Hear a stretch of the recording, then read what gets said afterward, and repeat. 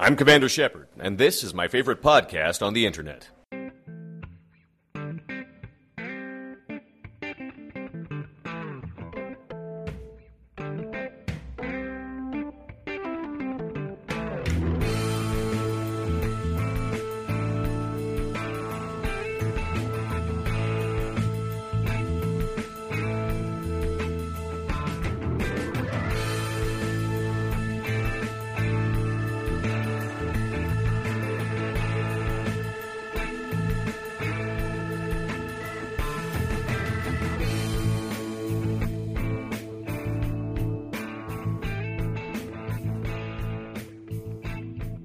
Hello, and welcome to I Thought They Smelled Bad on the Outside, a show that, unlike DC Comics, can go more than 12 days without fucking up. My name is Scott. I'm Sam, and I haven't been here in a while. You missed her. You know it. No, I bet nobody missed me. Sam has fans. No, I don't. You're a liar. Sam has more fans than me. That's not true. You have 2 dogs. They're your fans. Yeah, I'm sure they really count. Yeah. Coda loves you. Yeah. Mm-hmm. And I've already fucked this show up. I'm sorry, listeners. In any case. How you doing, Scott? Okay, first order of business. Once again, we're doing Extra Life for Kids. So both of us will be playing games for 25 continuous hours to benefit Sick Kids Hospitals of Toronto through the Children's Miracle Network. There will totally be a raffle with prizes. I don't know what those prizes are yet. We're working on it. We're working on that, but it's gonna happen. Link in the show notes. Donate the money for the Children's. We gotta make sure we take care of the Children's. And I don't know about you, man, but my money's going in the name of my dad. But, that being said, Extra Life is something we do every year. It's a very important event, so make sure you take good care of those children. Help us out. And if you want, you can tell us what games to play. Maybe we'll try to figure out some way to show you how we're playing them. I don't know yet. All I ask is that you do not ask me to play Street Fighter. Street Fighter. Pick of the week, where we have a thing for the week that we pick, and I transition, so Sam has to go first. Haha. My hatred of transitions. I love them when I am reading them. I hate them when they do not exist in an essay. My pick of the week is Bulldog Puppy. No, I'm just kidding. I can't say that. Something cool that I've been doing this week is I have been playing Sweet Fuse at Your Side for the PSP. It's an Otome game by Axis Games where you play Kenji Inafune's niece, and you are forced to play a scary game by a Hitler-esque pig. He's actually a pig, by the way. Like, it's not a man in a pig suit, it's an actual pig. It's kind of like Animal Farm with Kenji Inafune's niece. All the boys are really hot. There's an escort this time. So remember how I talked about Hakuoki having hot boys? This one might be kind of close, or hot on its tail sometimes. But Escort Man! He's attractive. Go, Scott. Alright, so mine is gonna go to a announcement that dropped this week that makes me super happy. Oh, is it Feng Shui? No, cause you have to say it right. It's Feng Shui. Feng Shui! Hong Kong action cinema role-playing game. Which we may not be talking about one of those later today, huh? We might, but it's awesome. It's an amazing game. Came out in 96 when, trying to actually incorporate genre convention into, role-playing meant, well, you were just playing Call of Cthulhu. Well. So why haven't we played this game with Gaming Group? 'Cause I don't own the book. And I keep yelling, and I've spent the past year yelling at Cam Banks and Robin Laws to just make a new one. It's more good, and they finally listened to me. And then the Kickstarter will happen, and they will take all of my money. All of it. And that's how it's gonna go down. I'm super excited for this game. I was so excited the day it got announced, I had forgotten that I was in Robin Laws' gaming group for playtests, and that I would get to play it way earlier than everyone. Also, Sam, stop typing. Shut up, I have fans. No, you don't have fans. If you're gonna type, stop using the stupid type noises. Who has freaking key noises on their machines? I don't know how to turn them off. The show's already gone really bad. I'm sorry. But typity type. Okay, what's the next order of business? Okay, so we're doing a new segment that might happen more often, which is called Q&A, because we aren't that really creative with naming things. So people were tweeting questions at us. Or it can just be politely called Ask Us Shit. It can be anything you want. Just avoid sex questions. Well, that's a shame, because the first question is from our good buddy, friend of the show, Wint Jen, who wants to know if Scott is as sexy in person as he sounds on the podcast. Sam? He's a dreamboat. Oh my god, Wint Jen. You would not believe how sexy and tight his butt is. Oh my god. That being said, I mean, he's kind of adorable, what can I say? I've been with him almost 8 years. And by almost, she means not even 7.5. No, we're at 7.5, my dear. It's September. See, she's been saying 8 since February, though, because that's what she does. I jump ahead. What can I say? I don't know what her deal is with math. It's called I have dyscalculia. That doesn't mean you have terrible rounding errors. Actually, it does, because I just don't try. Seriously, people. I have dyscalculia. The math is hard. Rounding is apparently non-existent. Yep. Okay. So the next question comes from Chrissy, and she wants to know how life would be different if there was no Duck Dynasty on TV. And my answer to that is that, well, Benelli Presents Duck Commander Hour DVDs would still be coming out. They'd be less entertaining because they'd actually be about, like shotguns and ducks. Labrador retrievers. And the importance of choosing a good Labrador retriever to go with your ducks and shotguns. But, that otherwise life would go on. I'd watch more Swamp People. I've never seen you watch Swamp People. Don't lie to the listeners. Sometimes I watch Swamp People when no one's around because I feel ashamed that I'm watching Swamp People. Or one of the 8 other shows about guys who hunt alligators. How is this a genre of television, and why do I keep watching it? It's like... But then again, my buddy Chris and I are this close to writing a D&D campaign setting that is just Swamp People. Well, I mean, Swamp People had a baby with Storage Wars. They called it Storage Wars Texas. And if anything, you should just be watching that so you feel less ashamed of your love for alligator murder shows. That being said... There's one guy who has a blunderbuss. I don't know why he decided the blunderbuss was the ideal alligator killing thing, but there you go.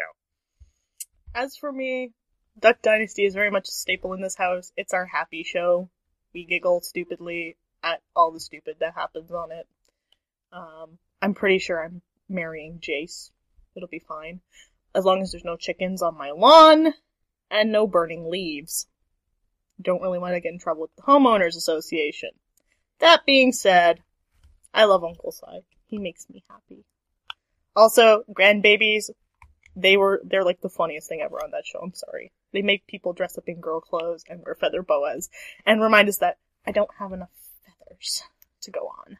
Okay, so next question comes from Osk, who wants to let us know that the Mass Effect episode was great, but that's not a question.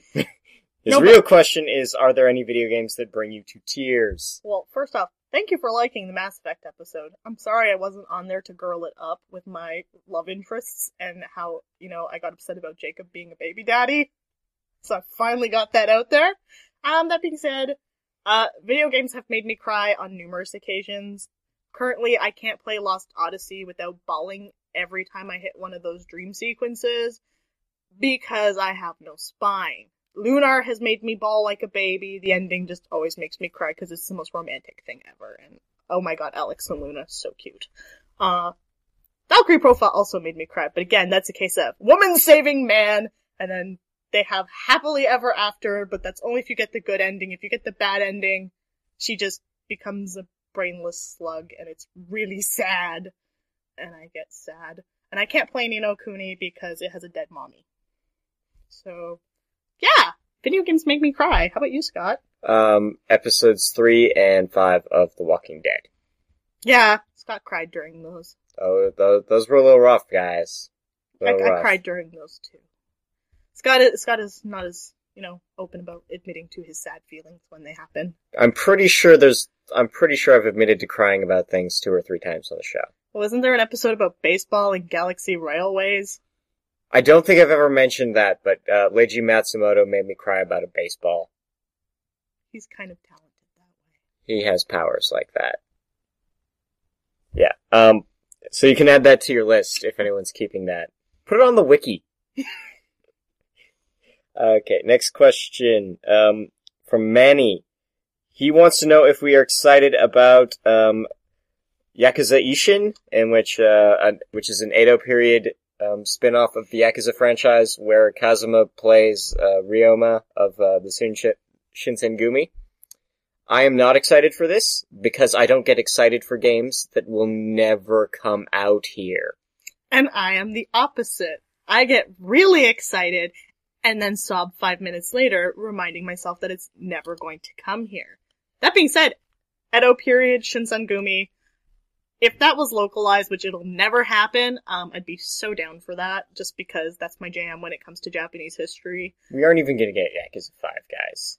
And that breaks my heart because I wanted my Haruka dance battles. And this isn't me as like an insider or anything, it's just like, nope, Sega hates me. Sega decided to give us Hatsune Miku instead. That should tell you something. Right there. And that game's getting worse review scores than Yakuza 4. Alright, you have one that I don't have. The question is, what do you think of Predators? And was it a worthy successor of Predator and the buff dudes in jungle versus creeper alien genre? This is the weirdest question we've gotten, and that was from Irregular Cog. Okay, that's weird. It should have showed up in my stream because he follows me. That's weird. In any case, I know nothing of Predator and Predators. I kind of don't watch those type of movies. Scott does, but I don't. That being said, I would like to play the Predator game because it looks stupid. Okay, so Predators is actually Predator is not much of a franchise. You have one really good movie that I don't own. I should fix that. And then this terrible sequel to it. And it always gets matched up with aliens in spin-offs and stuff. And there was always this kind of thing in the back of my brain that there was always a missing piece where it's like, there needs to be like a movie or something where it's just a bunch of guys and a bunch of predators in the jungle. Sort of like how Alien, there was that gap between Alien and Alien 3 where it was a whole bunch of aliens and it was more of an action piece than a horror thing. And Predators was that movie. As to it being sort of a part of the canon of buff dudes in jungles, no one was really buff in that movie because all the action stars were doing the Expendables at the time. So it was like Adrian Brody and Lawrence Fishburne, who I don't really think of as being buff guys. Which adds to the fun, I think. They felt more like real dudes. I'll give you Adrian Brody, but Lawrence Fishburne. Lawrence Fishburne like 4 years ago, though. Not like 15 years ago. This is not Event Horizon Larry Fishburne. And this is not obviously Morpheus Lawrence Fishburne. He's even well past Morpheus at this point. It's like, he has transitioned from being kind of badass to badass mentor guy to just being a guy. That cop guy. I'm sad. I'm sorry, crime scene investigator guy, because those guys, they're not real cops. I'm sorry, it breaks my heart that you say that, because he is married to the hottest woman alive. Yes, he did get the hottest woman ever. But, I'm just saying, he's not an action lead to me. No, he really isn't. Like, there's nothing about him that screams like buff, like, this is a guy who belongs in a sequel to Predator. Now, Gina Torres, on the other hand, oh yeah, she can be lead action star in anything and make it look hot. Yes. Just saying. Okay, do we have any other questions? Yes, Jess wants to know why we're so awesome sauce. I don't know, Jess. You need to come and visit us to tell us that. Practice, good editing, Seasonal microbrews. I love you too, sweetheart. I'm not awesome compared to Scott. Scott has a resume, and I'm just myself. I mean, there's one more question here, but I'm not actually going to bring it up. It's also from No, it's from Manny, and you can read it right there. So our question to you listeners is, Scott wants the Reigns of Castamere to be a wedding theme song. I do not. He also wants Squeezebox to be our wedding theme song. I do not. I want This Is How We Do It. But he has said no. So tell us what our wedding theme should be, and if the answer is More Than a Feeling, I will come to your house and beat you. That doesn't mean we won't do More Than a Feeling. It just means she's going to beat you. Excellent. Oh, Lena actually gave us suggestions. This is terrible. Okay, well, let's go through what Lena has to say. Lena said, we love you, Lena, by the way. The Humpty Dance, Disco Duck, and Anything and Everything by Air Supply. All of these are terrible. Lena, you're terrible. I love you. Your choices are bad. You should feel bad. Can we have Dead Man's Party at our wedding by Oingo Boingo? No. I don't want to talk on this episode anymore. My heart's broken. Because of no Oingo Boingo. In any case, we actually have a real show for you that's not us being stupid. And by that I mean Scott's being intelligent. I'm just being ridiculous. This is why we don't have me on the show usually. So can we talk about that thing that I'm really excited to talk about because it was like the best game I've played in a long time? Yeah, we're gonna do a little double feature video game review. Starting with Sleeping Dogs. Sleeping Dogs. The best game ever that Square Enix didn't promote. Yep. Yeah, I'm still pissed off with you, Square Enix. Because you made a game about Hong Kong action hero man Wei Shen, undercover cop, who beats people up. And it functions like every other open world game except better because it has a real story and you did nothing with it. Kudos to you, Square Enix. Oh, they didn't do nothing. They made 1 million vanity DLCs for it. 1 million. Because vanity DLCs fix video games. Did you hear that, guys? They do. Don't you know? Really so, when Saints Row 4 giving me my pack so I can dress up like Zemos? That's actually a pack. I didn't know that! I'm gonna go buy it. It might even be a pack. It might just be something you unlock. Like there is a Zemos code in Saints Row 4. That's all I care about. Alright, so Sleeping Dogs from United Front Games started this 1 billion years ago as a sequel to True Crime. And finally got it to come out under a different title from a completely different publisher. Alright, so the game follows Wei Shen, an undercover cop transferred from San Fran PD to Hong Kong PD, as he infiltrates a triad and attempts to dismantle it. And it's really, really good. These guys took their time and figured it out and made it all work together.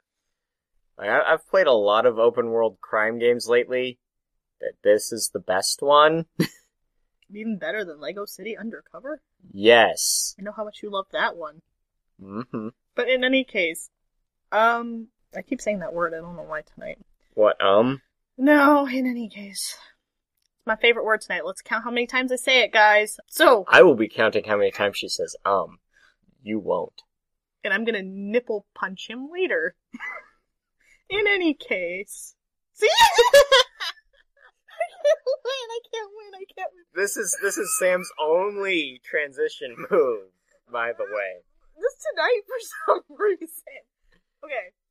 Sleeping Dogs was kind of a surprise for me, mostly because I don't play as many open world crime games as Scott does.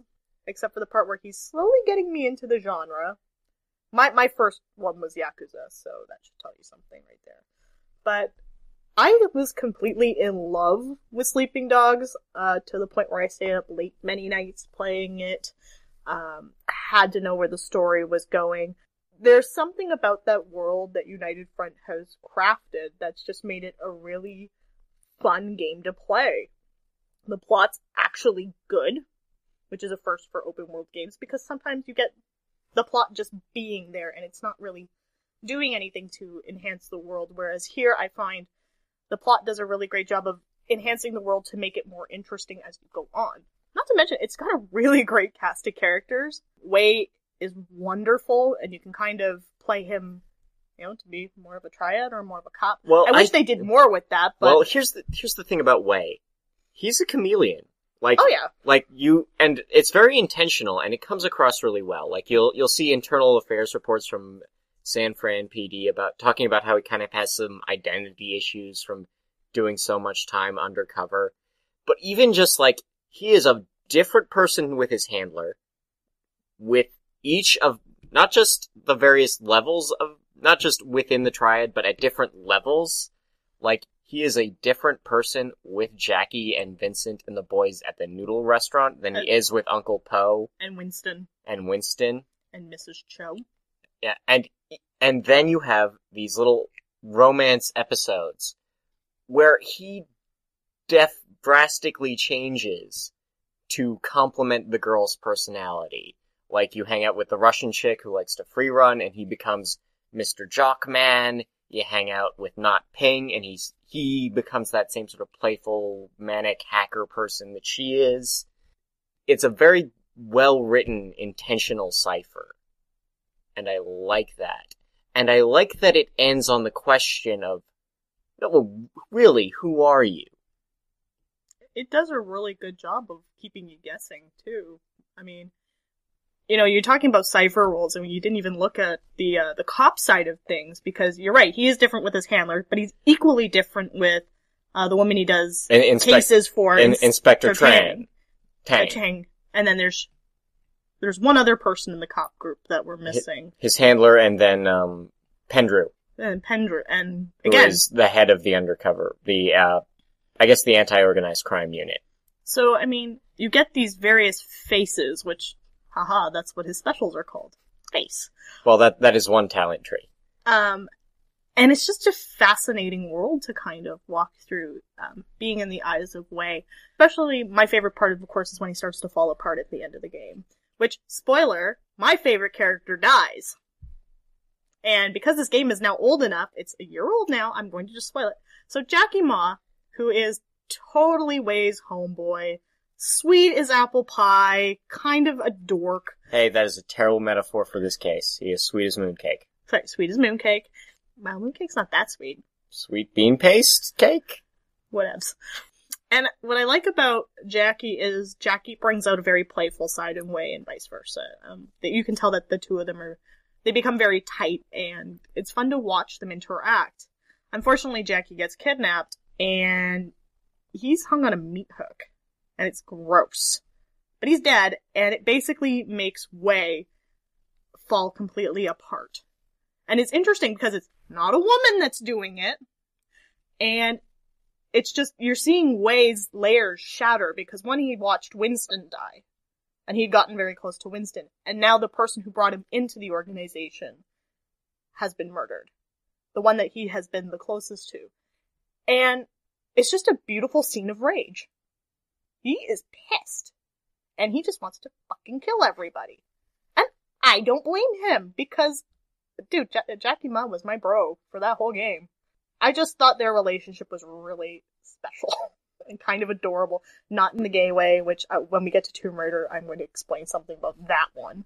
I love Wei's relationships with all the people in the gang. I love his relationship with Calvin. That one made me, pee my pants laughing. Well, every time. Calvin's it's not even a relationship. It's just Calvin's mission structure. And the fact that he, as the game goes on, he just gets, he goes from frustrated with Calvin to just very resigned to it. It's like, okay, fine. I drive the car. Fine, do your thing. We'll escape. Here's a gun. Shoot those guys who are chasing us. And it's funny. Calvin, you gotta do these on your own. I love it. I love it. And the man who voices Wei, I loved him. He did a really good Like, job. the voice cast is just incredible, and there is some stunt casting for some minor roles, but I think it's still, but it all does shine. And that being said, in terms of open world gameplay, I like this one. To me, it just felt a lot tighter compared to a few of the others I've played. Again, comparing it to the Yakuza series, even Saints Row 3, as much as I loved Saints Row 3, I found that my time with Sleeping Dogs was just a more full experience. I mean, I'll be honest, I really hated the racing game. Hated it. Especially the motorbikes, because you hate racing everything, you hate driving and everything. I got used to driving in Sleeping Dogs with the car, and then I just crashed a lot. But the motorbikes, I never got there.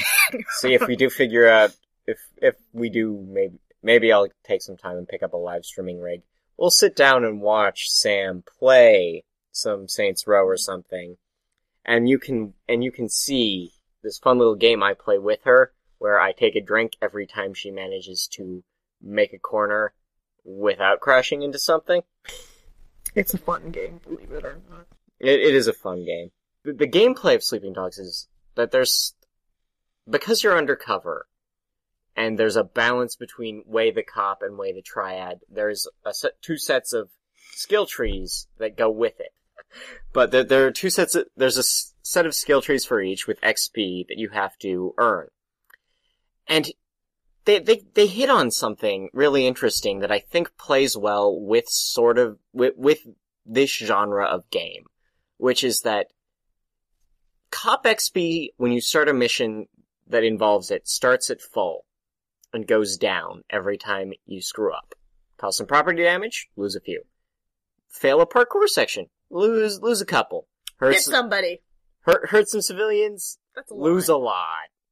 And it makes you feel like there's someone over your shoulder just checking every move. Like it makes you sympathize with how antagonistic Wei gets with his handlers. And even the cop specific missions are kind of boring. Like they're kind of dull.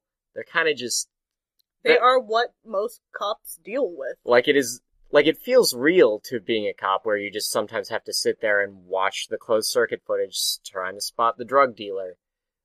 But it's dull, it's routine, and it's a great intention, especially when you compare it to what gets you Triad XP. Which is doing the fun stuff that you want to do in an open world game. Destroy everything? Get lots of Triad points. Hit some people? Get some Triad Well, it's not an alignment meter. It's not like, oh, you ran over a civilian, have some Triad points. It's like, well, you were in a car chase and you blew up a cop car. Have some Triad points. You beat a man to death with a fish? Here's a few.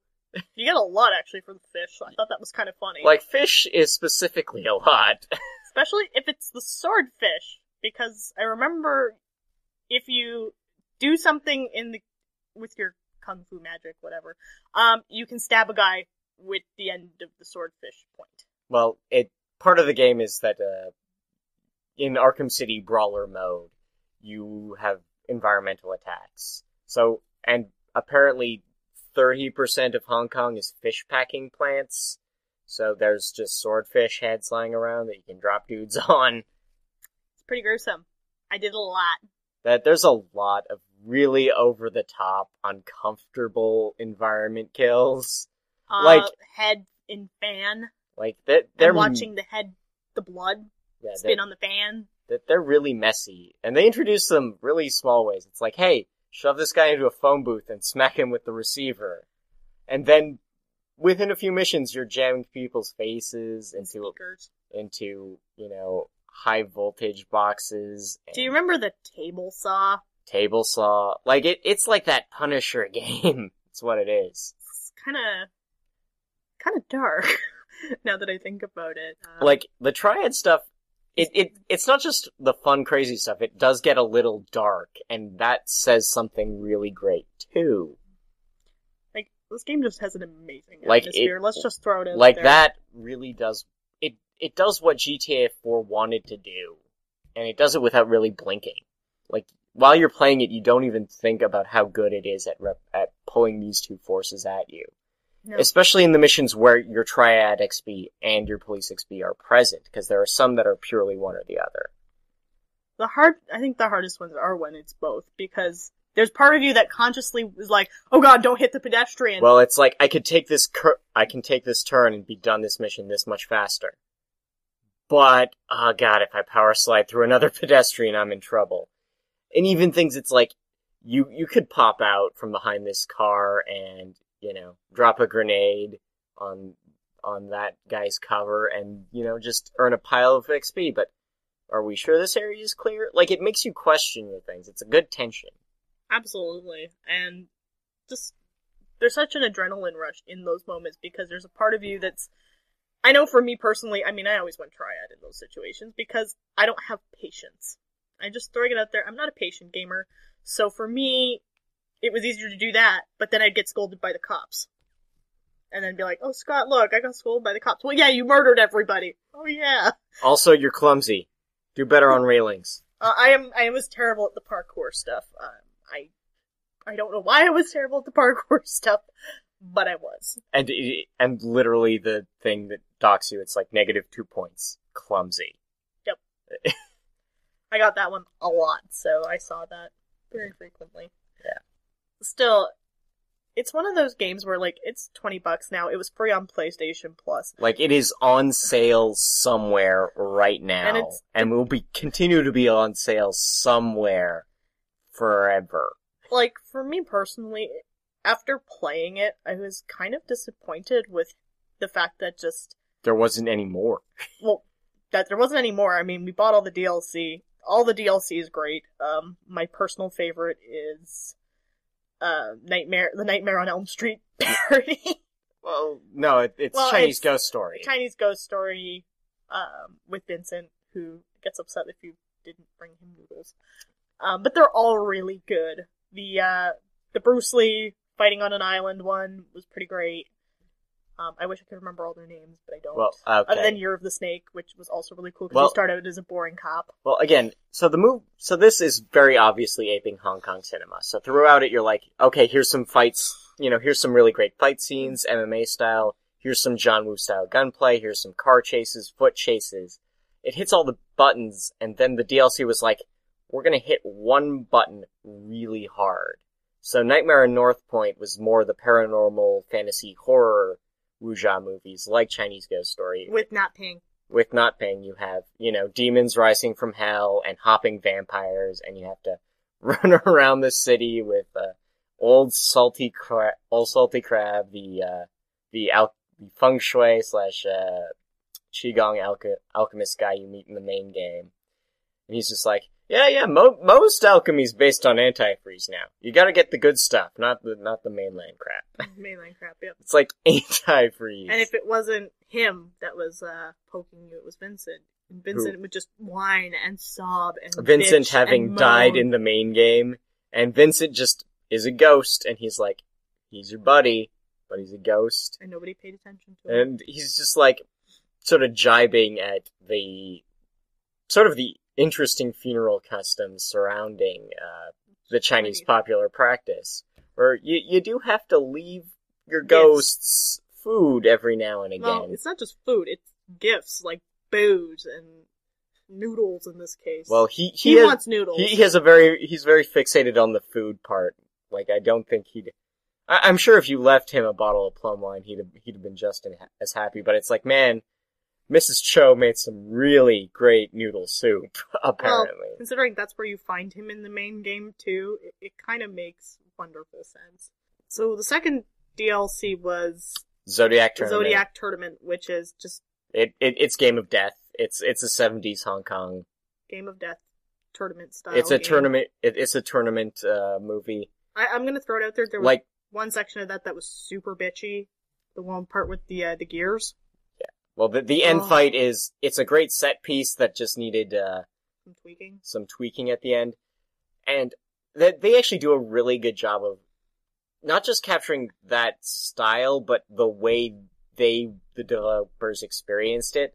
Like, the lip sync is terrible. there's grains, the color is blown out. Like, and anyone who is not Asian is really exaggerated. Like, the random Russian guy who's in there, he's got that really bad faux Russian accent. Yeah, there's intentional bad dubbing. They dress Wei Shen up like Bruce Lee. Like, honestly, part of me was like, the fighting is fine, the little booby trap sections are fun, but I'm like, this should have just been a filter that you could have unlocked after beating the game. Because they even have the chopsaki sound effects, and I loved that. Like, I spent like 5 minutes jumping over things for no reason, just to hear the whoosh, whoosh. Like, this should have just been an option after the game, like how you can play LA Noire in black and white if you want. That's just so cool. Like, those little touches just make it all the more magical of an experience. And I guess the last one was Year of the Snake. The last real story one was Year of the Snake, which and that one was actually more of a... It wasn't really parroting too much. No, it was a Jackie Chan movie. No, I know it was a Jackie Chan movie because I'm pretty sure it was supposed to be Police Story. It's Police Story or Super Cop, a little bit of both. It's one of the two. But it's probably the most straightforward of the three that you get. Like, it's not being goofy, it's just like, hey, here's a bunch of Jackie Chan stuff to do. Here's a foot chase, and a fight, and a foot chase. And some Jackie Chan style moves, which are all in good fun. But the plot part's actually kind of interesting, because it's about a bunch of cultists who want to basically destroy Hong Kong, once the new year hits. And it's pretty fabulous, because you actually have a really strong villain in that section. And it's just fun to watch Wei at the very beginning doing his mundane, boring police tasks. He's telling you how fucking awful it is. This one is actually sort of the sequel to the game where it's like, so, Inspector Shen. How's it going? This is the list. Here's your file on how much damage you did. You're on foot duty for now. And here's your parking pad. Here's your parking ticket pad. Okay, my favorite part though of that is he goes out and he struts it. Like, the first scene you see is him walking, and he's strutting it so hard, and he's trying to make the best of a bad situation. I mean, I giggled like a schoolgirl. Like, all we need was staying alive to make that work. And then there was sort of a quasi-story thing where, about a supercar, like a James Bond car, got shipped to Hong Kong in pieces, and you have to find all the pieces and show it off so that, your techie buddy can sell it to the highest bidder, and then you just end up taking the car. And unfortunately, you can't really do much with the car, except for replay those missions again. Like, you can't, like, it's annoying that you can't just, like, drive up to any of the gang hideouts and just open up with the top-mounted machine guns without it being annoying at you. But yeah, I didn't play that one. It's some fun street race. If you like the street racing in games, there's more, and this time you have machine guns. Machine guns make things better. You know what I also liked? Going into the back of people's cars and taking out their tire irons. I stole tire irons like a boss.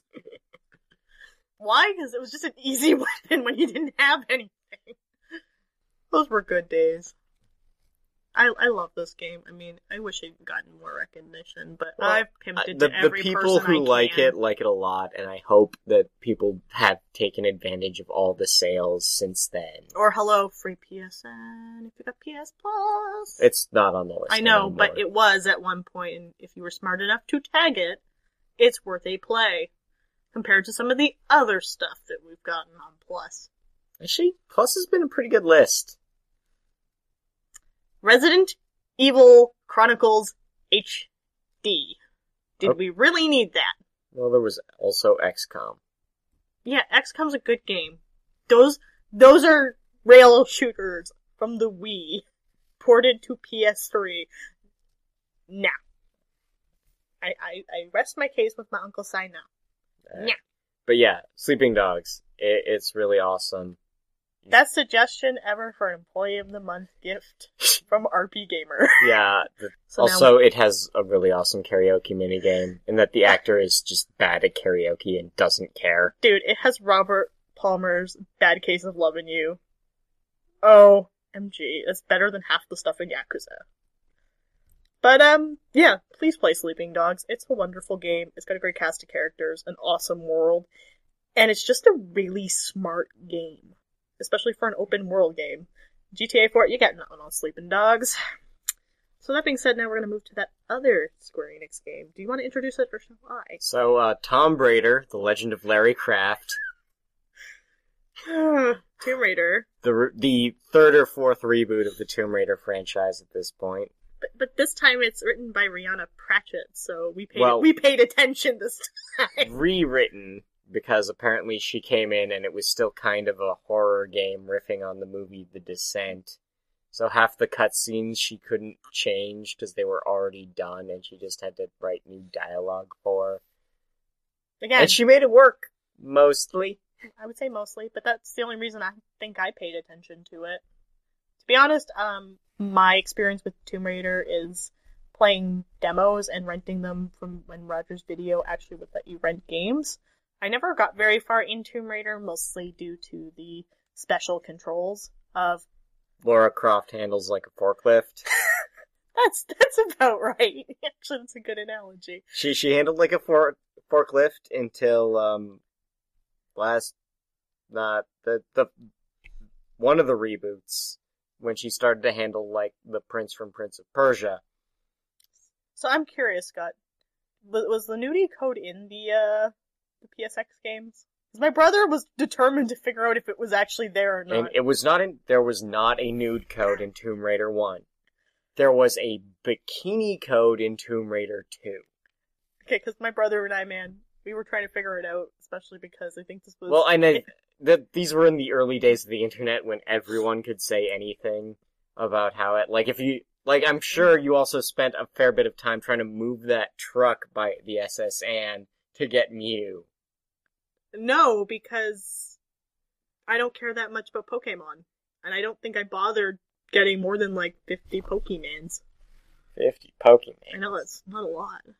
I am not a Pokemon person. I play them, and then I go, wait, I just sunkered 40 hours into it, and I need a child to grind for me. Okay, yeah, but back to Tomb Raider. I actually really enjoyed the reboot of Tomb Raider. Like I said, my experience with the series is so limited. The only other experience I had with it was my high school English exam the night before my brother took me to go see the first Tomb Raider movie at midnight, because he thought I'd like that. And I kind of enjoyed it. And he was like, I just want to see Angelina naked in the shower. That being said... Never mind that he could have just wandered over to Rogers Video and gotten Foxfire, or Gia. Or Showgirls. Angelina wasn't naked in that one. She wasn't in that one. Oh yeah! No, that was Elizabeth Brinkley.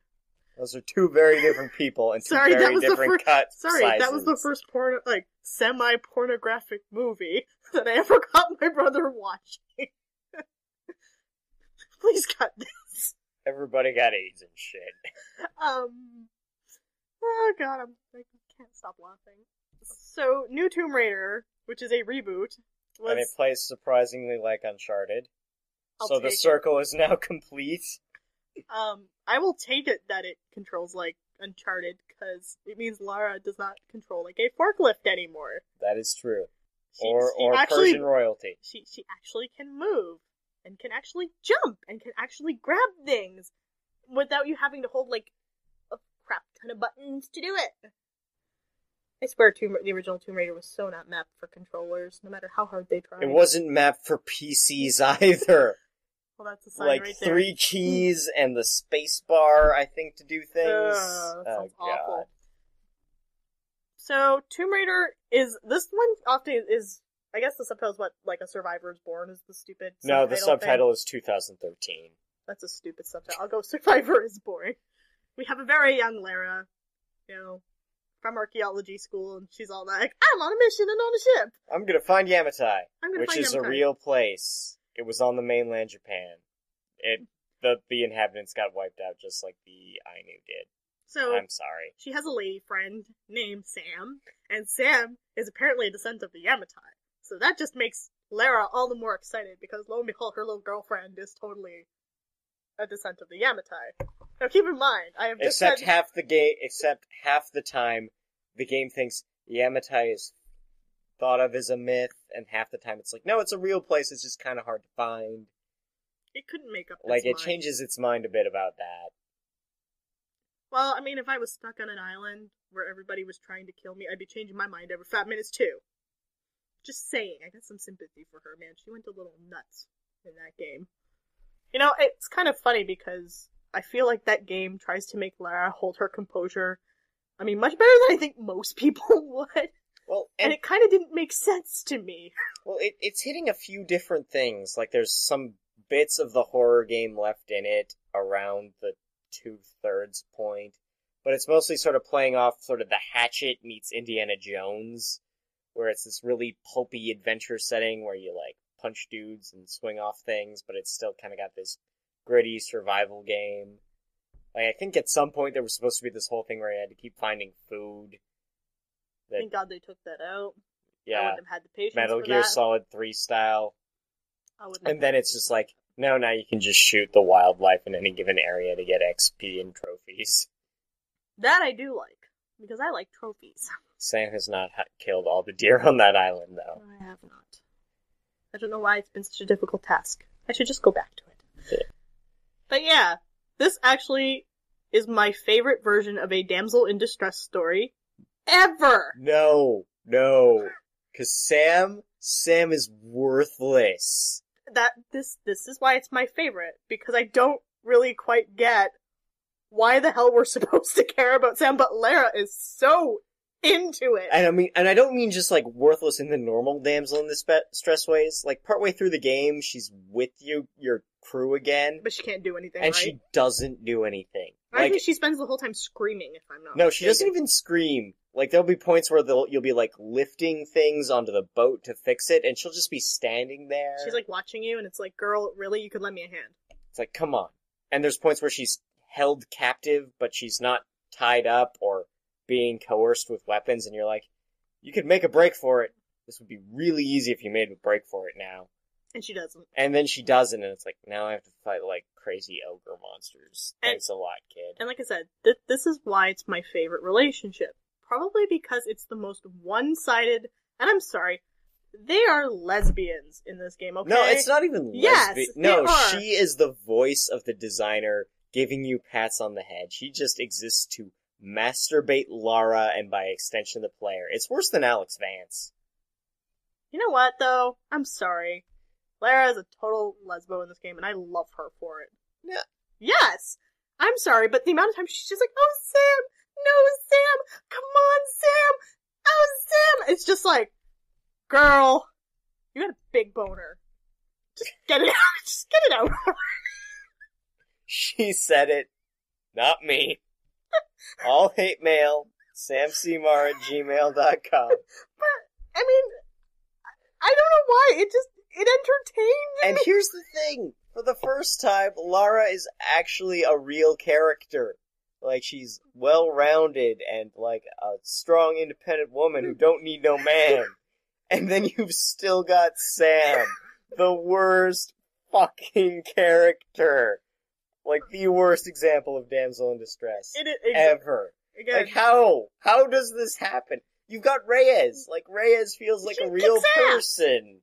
And then it's like, how do you have Lara and Reyes and then this?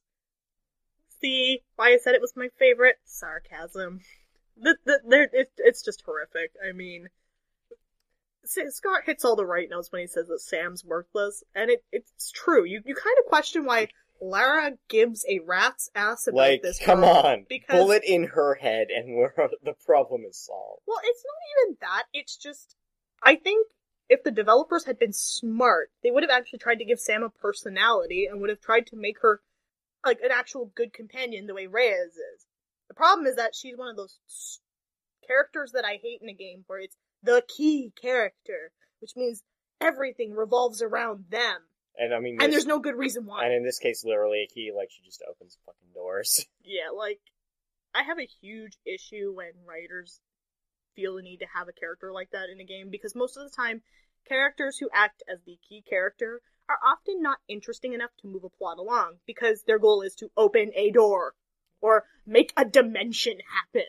And it's frustrating, because they don't feel like a character, but apparently you're supposed to give shits about them, which I don't. I usually hate the character that's in that role, and Sam exemplified it. I don't know how many times I was like, can I just go find the really cool Scottish man again? He was cool. I liked him. Or can I go find Reyes again? Because she's actually intelligent and has something at stake in the mission. And here's the thing. We've been talking about characters we like, and the game is really shit at introducing them. Oh, they're it's terrible at it. You get a few minutes of just, like, color, just enough context to get you going, and then it dumps you into the middle of the action, and then you play through half the game, and then you get, like, the little handy cam tape that flashes back and show you who all these people you're supposed to care about are. So for, like, I swear to God, most of this, I thought, the, like, Grimm and Lara's mentor guy were the same person. And they're not. Like, and the game doesn't do a very good job because Grimm and like they both have another guy. They both have Scottish accents. They're both hardcore. They're also both old men. They kind of look alike. It's annoying. Like, it's like, oh, like I rescue mentor guy from wolves, and then I'm like, okay, good, let's do stuff, and then I run into him. Then I find Grimm on top of an oil derrick, and he's like beating up pirates, and I'm like, there was another guy? This guy's just as cool. Why can't we have more of him? You know, I mean, I know we're bagging on it. It's actually, in terms of a game, is actually really good. Like, it plays really well. It's just, the story is kind of a mess. Yeah. And it's hard not to pick on the story because a lot of it is ridiculous or MacGuffin based. And it's kind of like, you just kind of roll your eyes because it's just so ridiculous and how fast everything happens, too. It's like, oh, so-and-so has to die now because Lara has to have an emotional moment. Well, here's the thing. It's not even fast. It's not exactly fast. Because you'll hit these false climaxes. Like, so the game starts, and Lara is just a fresh out of grad school kid. So And hot. But she's thrust into this situation where she has no control. And she, like, is really struggling with murdering people and even just killing deer for food. And then you hit this point where, at the radio tower, where it's like, okay, it is this massive combat section, just huge. And by the end of it, Lara feels like a badass. Like, Lara has started she's started to think of herself as a badass. Like, throughout the game, she's constantly saying, I can do this. And at first, that's just like, no, I can really make this jump because I have to survive. And by the time she's climbing this radio tower, it is an honest-to-God affirmation. Like, she knows she can, and it's just like, okay, let's do this and get it all done with. So she gets to the top of the radio tower, and it's like, okay, great! Like, 2 more things and I'm done, and this game is kind of disappointingly short. And then it keeps going. Yeah, there's a lot of false climaxes. And then you do, like, the bit where she gets the grenade launcher in the burning building, and I'm like, well, you've got a grenade launcher, and she's calling these guys out and, like, threatening them with doom, and I'm like, yeah, this is the end. Like, there's a building on fire and explosions everywhere. And then it keeps going. It has, like, I say it's fast-paced because, truthfully, for me, I whipped through it. But well, you can play it in a weekend, but and you'll kind of want to because it's really fun. But it's still, like, you'll think it's done, and then it just goes. It does have some very awkward pacing issues. Like, it goes from one extreme high to an extreme low, and it does it, that's what I mean by fast. Like, it does it in such a way where there's no rest in between the extreme high to the extreme low. And it's kind of ridiculous that it does that. Because you kind of go, okay, you know what? Stop with your bullshit. Let me just find stupid Sam, because it's apparently what the game wants me to do. And we'll just get this over with. And then you don't because you have to deal with Matthias, and Matthias is like, every time he appears, it's another false climax. Because it's him being like, I have Sam, look at me, have Sam. And he's just a creepy mofo. And he was a crappy villain. Like, I kind of just looked at him like, oh, you're a stereotypical cult leader, you suck. And just, this is the frustrating part is, this is a game where they could have built an interesting villain to go with their little mythology plot, and now we get crazy cult leader and wussy girl. Yeah, and the thing about Lara's arc is that I never thought of Lara Croft as a character until the first reboot, I guess, where she suddenly became a horrendous sociopath. Like, she will straight up murder human beings to get a trinket first. And so throughout this game, she's a real person. Until you get to the climax where you finally see her grab the 2 guns and do the iconic Tomb Raider pose, and I'm like, oh, she's back to that non-person thing. Like, and that part's disappointing because like the reboot prequel thing has pushed her to the iconic status, and I never liked the iconic status. There's just nothing interesting about the iconic status. And that's kind of heartbreaking because when you do get to the end, you're kind of like, well, so much for her being a real person. Because you spend a lot of the game with her being like, she's the little engine that could. Then she becomes a badass. And then she's like, oh yeah, I can just fucking take on a tiger if I want to. And now the next game will literally probably open with her murdering an endangered species and then a human for a trinket. Probably. It's just, those aspects are really disappointing, and as much as I liked the gameplay, because truthfully, doing the survival stuff was kind of fun. Like, you know, you have to kill the food, and you get your XP for it. I liked building the weapons. I really did like going around and just trying to find the pieces to build better weapons. Combat felt really good in this. It's satisfying. Like, it is incredibly satisfying. Like, guys, like, Lara is kind of fragile, and the guys you're shooting are just as fragile. So you feel like a badass when you, like, take 3 of them out. Yep. But then you hit these points where it's like, oh god. I'm 1 on 20. I've gone through, like, 40 of these guys already. It's real, like, the game is really great when you're, like, sneaking up and trying to take out 4 guys really fast. It also does a good job being overwhelming as well. And the game's just kind of disappointing with, like, how it presents a lot of its... Once you get past, 5 guys at once, like, it turns into sort of Nathan Uncharted-style kill rooms, which was not necessarily the interesting part of the early combat sections. No, I actually enjoyed doing the stealth kills in that game, especially with the bow, because the bow was great in the sense that, well, you never got caught most of the time. For whatever reason, the bow is the nice silent but deadly weapon, and most of the time the enemies just never noticed when you did it. So I appreciated that. Mostly because I'm the one who usually gets caught doing those things. See Deus Ex. But it's funny, again, we're bagging on the game, but there's a lot of really good things in it. Like gameplay is actually satisfying. It's got some good platforming, and I like the puzzles in the optional dungeons. I wish there was more of that. Those were really good. I really hated, by the way, the elevator shaft at the end of the game. Yeah. That one annoyed the living crap out of me because that one there, whoever designed that part did a really awful job at trying to make it so that it was easy to find the gears. I think it took me a good hour because I had to keep going up and down just to figure out where they even were, and half the time you couldn't see them. So I did not like that section. And that was at the very end of the game, so I was very, very bitter. But that being said, there's a lot of really great sequences. Even I hate quick time events. I do. But in this game, you know what? It actually does a good job of giving you the suspense feelings. No. I don't know. For me personally, the plane bit worked. No. See, there's exactly one quick time event I like in this game, which is the pry open the door mini game, which is so stupid in, like, God of War or it makes sense here. The Batman games. Here it's just this little reminder that, yeah, you're like a 100-pound girl. You probably need to crank on a lever to open some of these rusted shut pieces of crap doors. I don't know. It sort of reinforces that fact that you're just a little bit fragile. Well, it reminds you that you're a human being. You're not the goddamn Batman. Because, the goddamn Batman really doesn't need to be doing that. He does not need Mash X to open great. I'm glad there was less of that in Arkham City. Well, there was really no reason for it in Arkham City. But you know what? I mean, do I think Tomb Raider is, like, one of the worst games that Square Enix has put out this year? No! Actually, it's one of the better ones!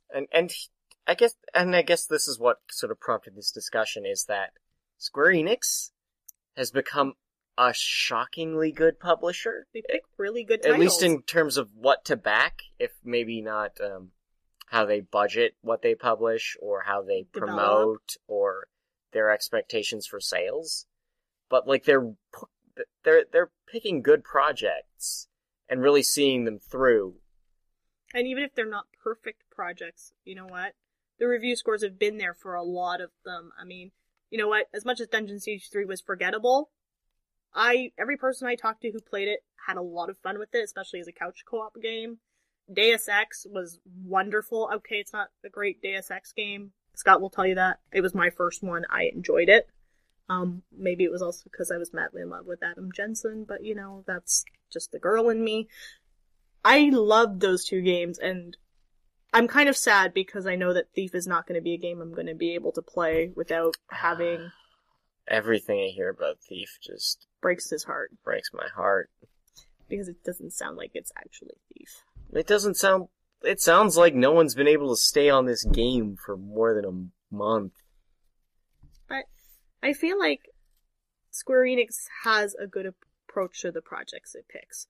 I just wish that, you know, and this is the RP gamer in me talking, I wish that they would kind of go back to also publishing a few JRPGs. There's been some really interesting Japanese projects that are not Final Fantasy that have come out from Square Enix, and it's just kind of a shame that they are going on the wayside for Final Fantasy. Which, let me remind you, do you remember how long 13 took to develop, guys? Did we really need that? Considering how it turned out? Did we really need a Realm Reborn? You know what? I haven't played it. Everyone I've talked to who's played it loves the reboot. Hopefully that'll make Square Enix some money so that, you know, they can actually properly fund some of their projects. No, they'll just dump it into the Nomura pit. Oh yeah, because Final Fantasy 15. Because that's ever coming out soon. Because that's going to come out right away. I mean, they're going to knuckle under and get that shit done. You know, let's face it. Kingdom Hearts is the franchise that at least has a game that comes out. And it's not ever particularly good. I'm really sorry, Kimberly. Not that you're probably listening to this. But it's the one franchise I can think of from the parent company that it actually gets money behind it and comes out. But you know what? It's like, I wish Square Enix would just keep working on the publishing side, at least here in North America, just because there's a lot of fun projects out there. They just need somebody to give them a bit of a helping hand, and I'm really glad that we got Sleeping Dogs, because that one there was sitting in the toilet for a while. Mm-hmm. And, you know, with Eidos Montreal, I mean, there's a lot of potential there. Let's not talk about, though, that iPad game, because it controls like a brick.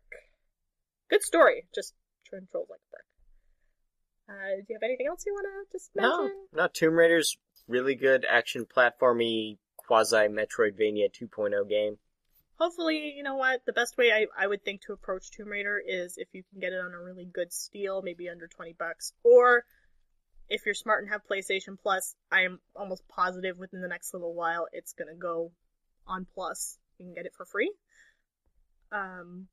I think that's the best way to play that one, just because I paid $60 for it. I truthfully don't feel like I got my $60 worth out of that one. But you didn't play the sweet multiplayer, because that's what you buy Tomb Raider for. Multiplayer. Remember when they put multiplayer in Uncharted? And we were just kind of like, now how does that work? I don't really care for multiplayers in my games. Because you know what? There's only a few games that I play with people. It's called Saints Row and beat 'em ups. Which, by the way, I have a sweet-ass pink mobile. Yeah, I'm that sure we that's didn't doing. drive. I'm sure that's doing you a lot of help in Saints Row 4. We used it in 3 more, because you didn't have a choice. It was drive or bust. Here was super run or bust. So yeah, tell us what you thought of Tomb Raider and Sleeping Dogs in the comments. We'd love to know. Tell us what you thought about Lara's reboot of a reboot. Because Lord knows we're kind of interested to hear what y'all think. And we are. I mean, don't take that sarcastically. I'm just very tired. But there's a lot of weirdness in that particular one that I'm still kind of trying to get over. But you know what? If Lara wants to be a lesbian in that game, I support her. You're ruining thousands upon thousands of 90s era Lara Croft Duke Nukem crossover / fix. I'm sorry, but I have many girlfriends who would agree with me on that one. Yeah, that's gotta be the only reason why you'd put up with Sam. He's got to be like mad awesome at stuff. Sam is making the scissor gesture at me, and with that, we're gonna call that a night. Good night, everyone. I thought they smelled bad on the outside.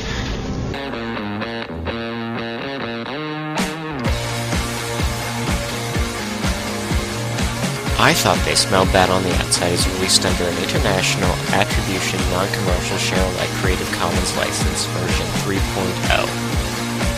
Please visit sbopodcast.blogspot.com for more episodes and contact information. Thank you.